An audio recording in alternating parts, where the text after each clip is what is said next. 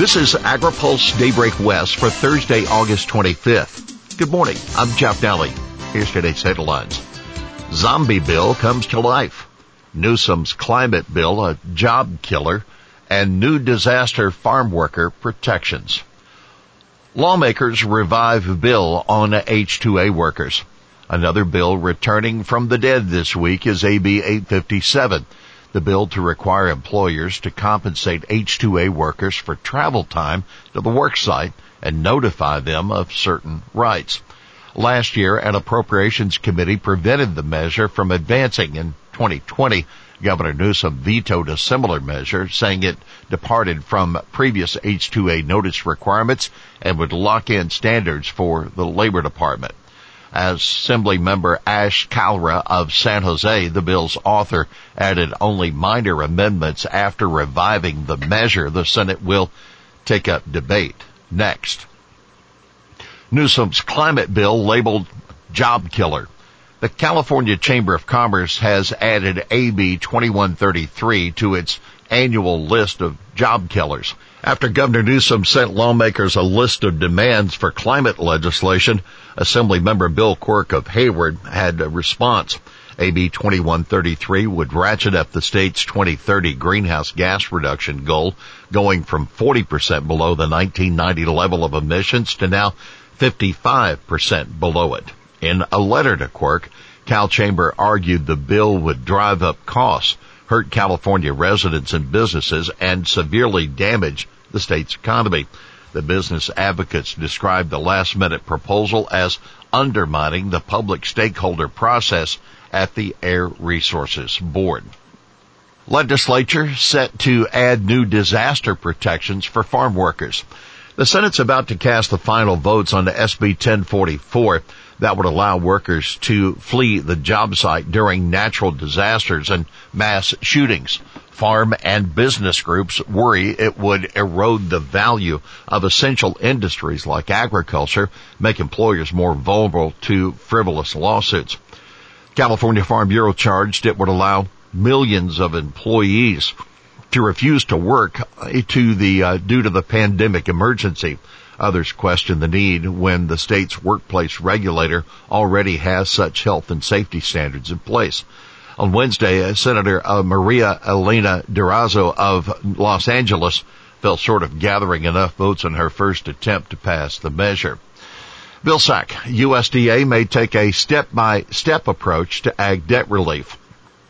Some farmers could face foreclosure on USDA loans as soon as this fall, so the department may begin providing some newly authorized debt relief through a phased-in approach in order to address the immediate need for help. That's the word of Ag Secretary Tom Vilsack yesterday.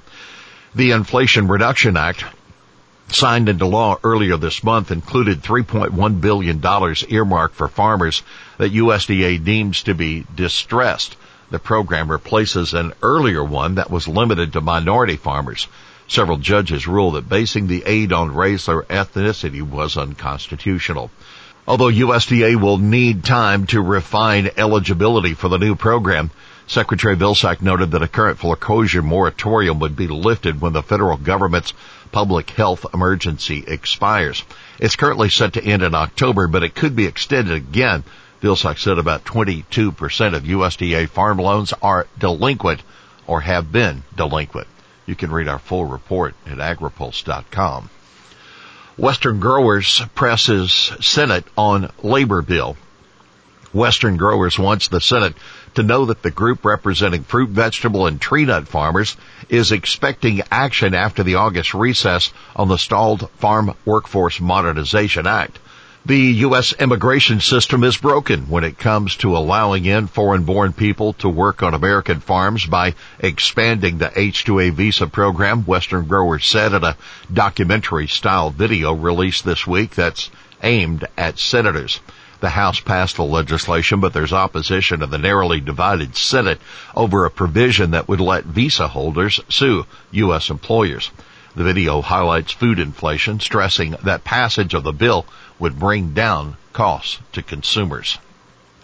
California offered 400,000 acre-feet of water in Colorado River talks, Imperial Irrigation District official says.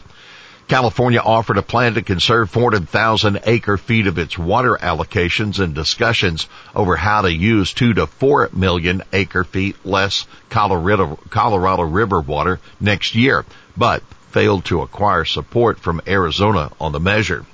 J.B. Hamby, who serves on the board of directors for the Imperial Irrigation District, told AgriPulse that the failure to reach an agreement was partially the result of bad blood between Arizona and California over the construction of the Central Arizona Project. While Congress greenlit the major canal project in 1968, it also gave California senior rights to water. This meant Arizona would be the first to lose its water during a time of drought. Even though California doesn't have to take any reductions under the law, California recognized that it's in the state's interest and in the individual contractor's interest to make contributions and do so voluntarily to avoid the system from crashing, Hamby told AgriPulse. Even so, that wasn't enough for Arizona. Now keep in mind, all 7 Colorado River states failed to reach a consensus by the Bureau of Reclamation's August 15 deadline. But Hamby said states are continuing to meet to discuss potential cuts.